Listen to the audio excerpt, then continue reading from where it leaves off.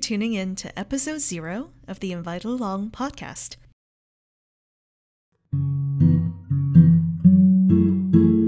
Hello world, this is Juan. And this is Quentin. We're an international couple traveling around the world for love, work, and the pursuit of wonder. Through this podcast, we invite you to come along with us as we discover places near and far while treading lightly and not breaking the bank.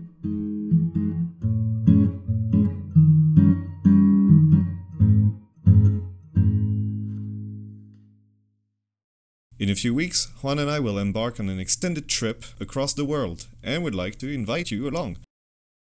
So in this first episode, we're going to discuss, why we're doing this podcast and all the stuff that we'll take into consideration before departing on this long trip.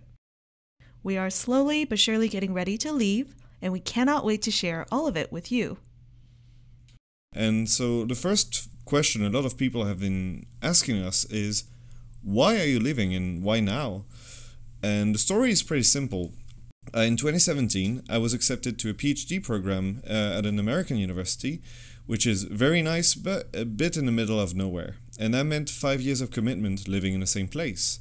Juan and I, we both love traveling, and we decided from the get-go that if we're staying that long in one spot, then we'll have to make up for it once the program is completed by making a long trip.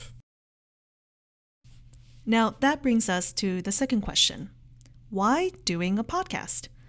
Well, actually, our friends are more like, oh great, I'll listen to it because they're awesome friends, but we know what the implied question is. Well, we realized that even though we love traveling and discovering new places, we don't always remember well after a few years. Of course, taking pictures helps, but we found that discussing our experiences is how we make them stick. So, the podcast is kind of an audio diary. I'm not very good with social media and Instagram in general. I take very few pictures, and when I take them, I don't always remember to post them online. So this way is really going to be a way for us to keep a trace of what we've been doing, and we found that when we discuss things after they've happened, they stick in our mind better. I always joke that Quentin's my external hard drive because I don't bother remembering things. I just default to him, asking him like, hey honey, what's that thing that we did in that year in that place? And somehow he always knows what I'm talking about. Yeah, so by our powers combined, we're about one fully fledged adult. But yeah, the thing is, Juan will post and then not necessarily remember. And I remember, but I don't communicate it. So it's not like it's useful at all. So we're really looking forward to see how this audio way of making things is going to work out for us. Now, one thing we really want to work on is harmonizing our travel styles. We both have very different outlooks on travel, and it's always a bit of a challenge to make sure that we're both happy about the plans that we're making. I'm definitely more of a go with the flow sort of person, kind of sitting at a cafe, watching the people go by. Well, Han, would you say you're more of a planner? That is an understatement. Do you mean my 50 million Pinterest boards, plus all the Google Maps, plus my saved photos from Instagram? Yes, these are the ones I'm referring to, yes. Oh, yeah, then definitely I am a planner. Although I feel like some of the travel magic happens when you don't plan, and that's what I want to be open to during our trip. And actually, traveling with Quentin has made me realize that is kind of fun and joyous, and the unexpected is beautiful. So I will try my best. Actually, this is really ironic. I'm going to plan to be unplanned. Nothing quite like plan in advance spontaneity. No, but I definitely understand. And I think for me, to be fair, I'm like I said, a go with the flow, but that also means that, sometimes I definitely miss out on stuff because there are events, there are places that you want to visit and you need to know in advance because you need to book in advance because it's only open at a particular time of year or a particular time in the week. And if you don't look that up ahead, you might come up to a very interesting place as you're traveling, but you might find that everything's closed because you did not book things in advance. So we hope to both influence each other to some extent, and we'll see how it goes. Now, with that in mind, let's talk about the trip itself and the things that we've already decided. So here are the very, very basic. We're going to fly at the end of the month outside of the United States to Thailand with a layover in Vienna, Austria.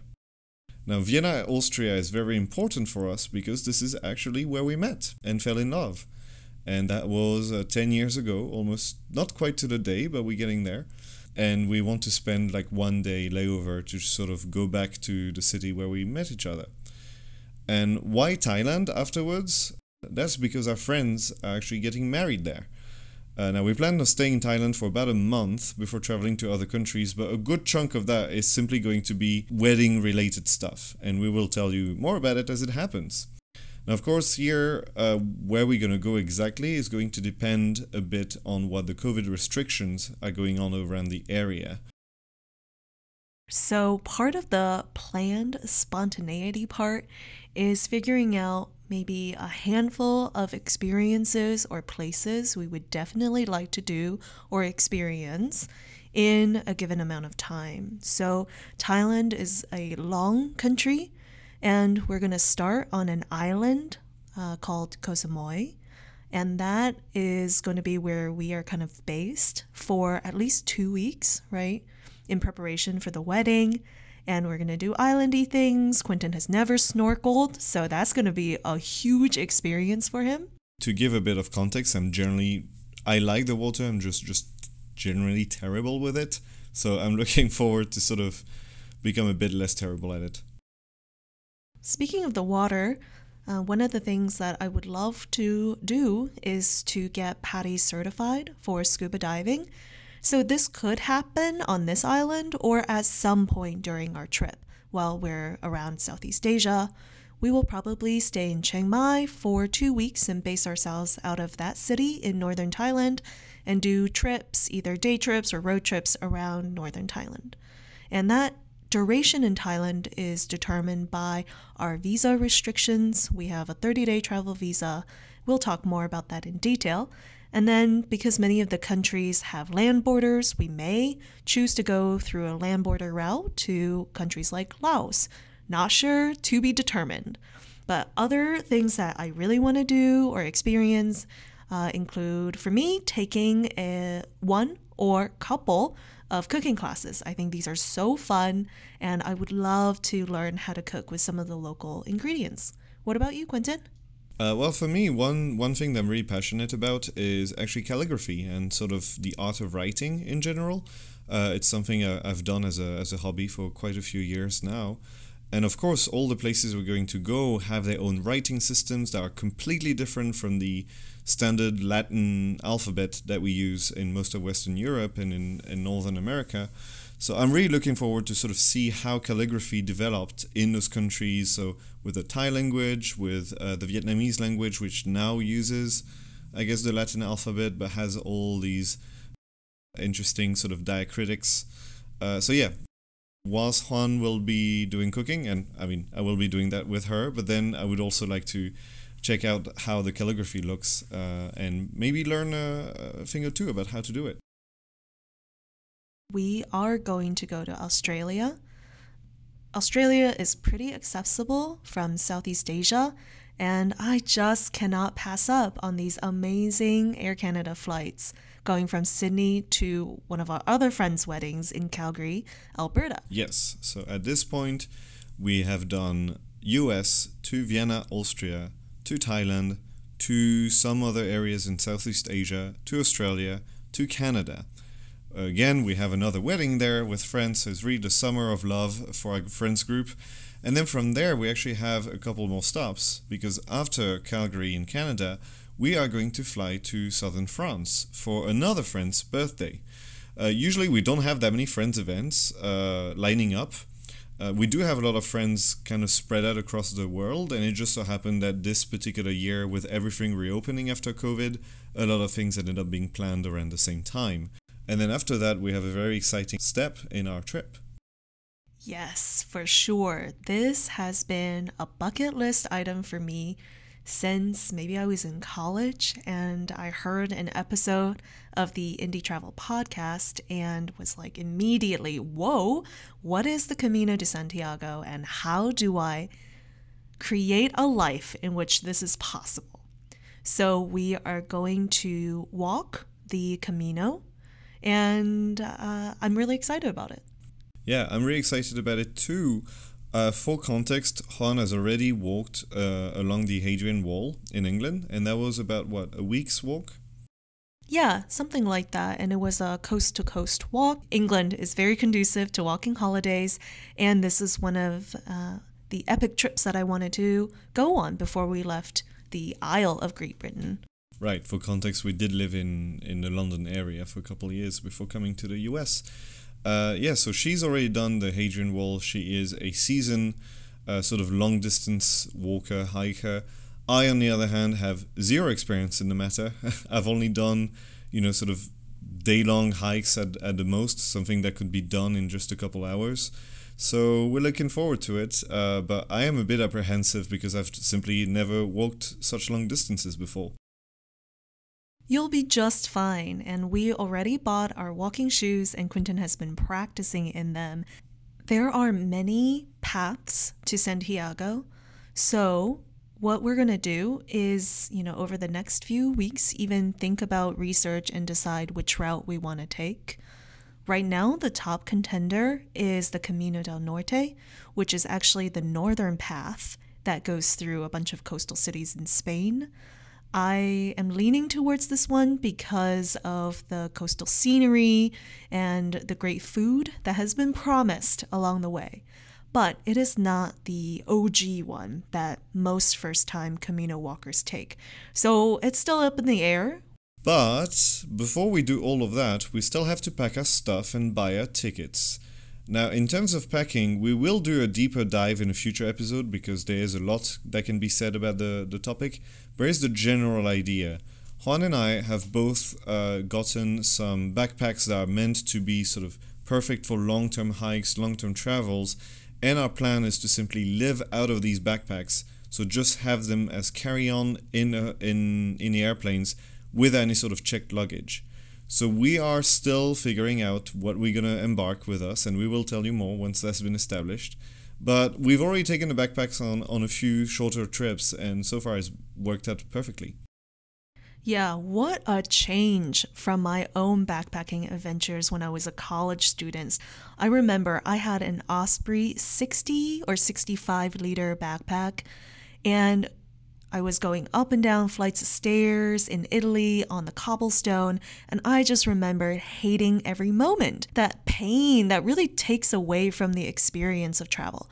So I'm really trying my best to limit myself to just one carry-on bag, maybe around, what would you say, 20 pounds maximum? 20 pounds maximum. I was thinking closer to 15, so good luck with that. So 15 pounds for the people like me who use metric is just a bit over 7 kilograms.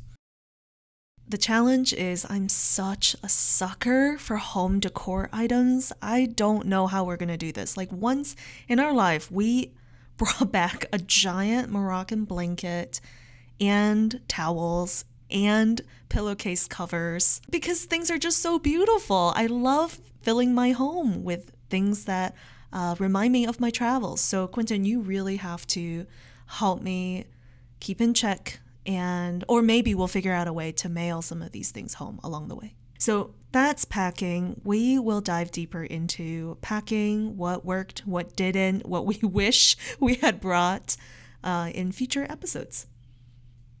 The second big question or consideration when we're traveling is, what are we going to do about money?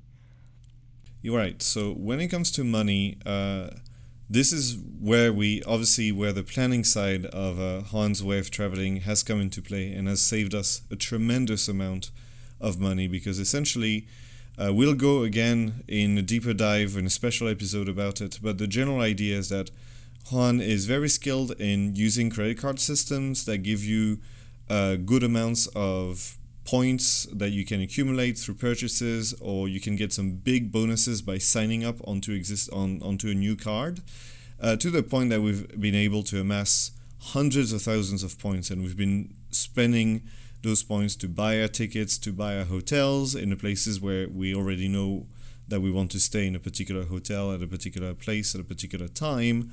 And this is going to be really a massive difference for us, because this way, so far we've spent very little money, even though we already have bought most of our flight tickets and quite a few hotels.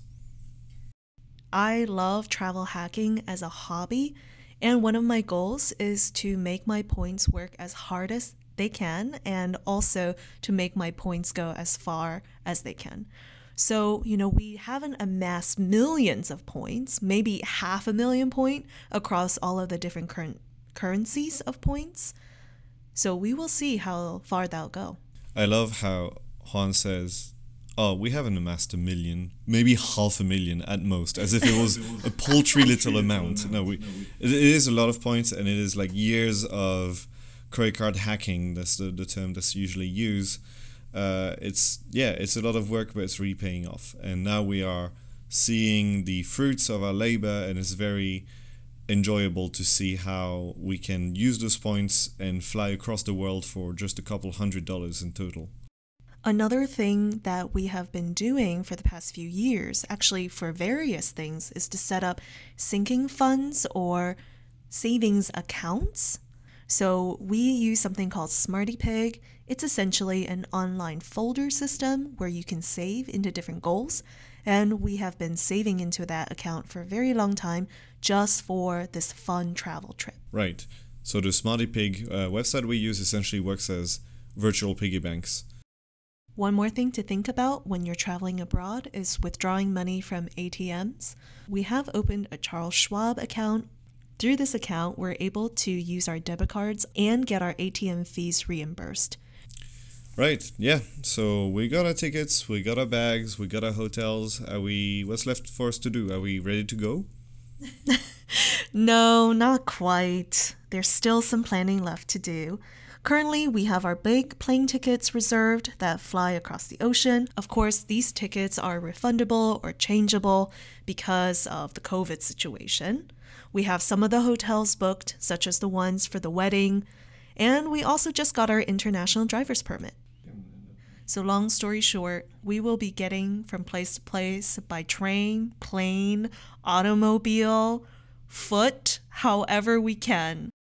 And that's where we are right now. So thank you so much for listening to us. We'd love it if you would subscribe to the podcast and follow us on Instagram at Invited Along Podcast. And you can also reach us by email, invitedalong@gmail.com. So long for now. Bye.